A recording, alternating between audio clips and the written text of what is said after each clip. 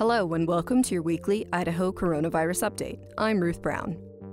This week, the Idaho legislature attempted to pass several bills regarding vaccine mandates and masking requirements, but all failed to pass the Senate.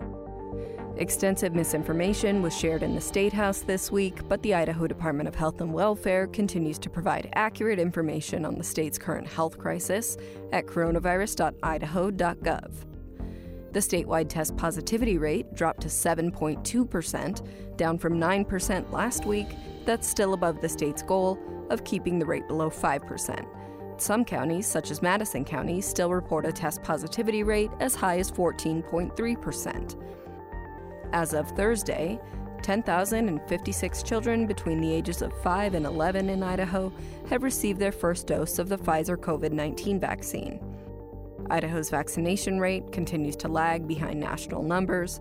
Nationwide, 81.7% of adults ages 18 and older have received at least one dose. In Idaho, that number is just 64.5%. Visit the Idaho Reports blog for the latest information on how Idaho plans to address President Biden's recent vaccine and testing executive orders.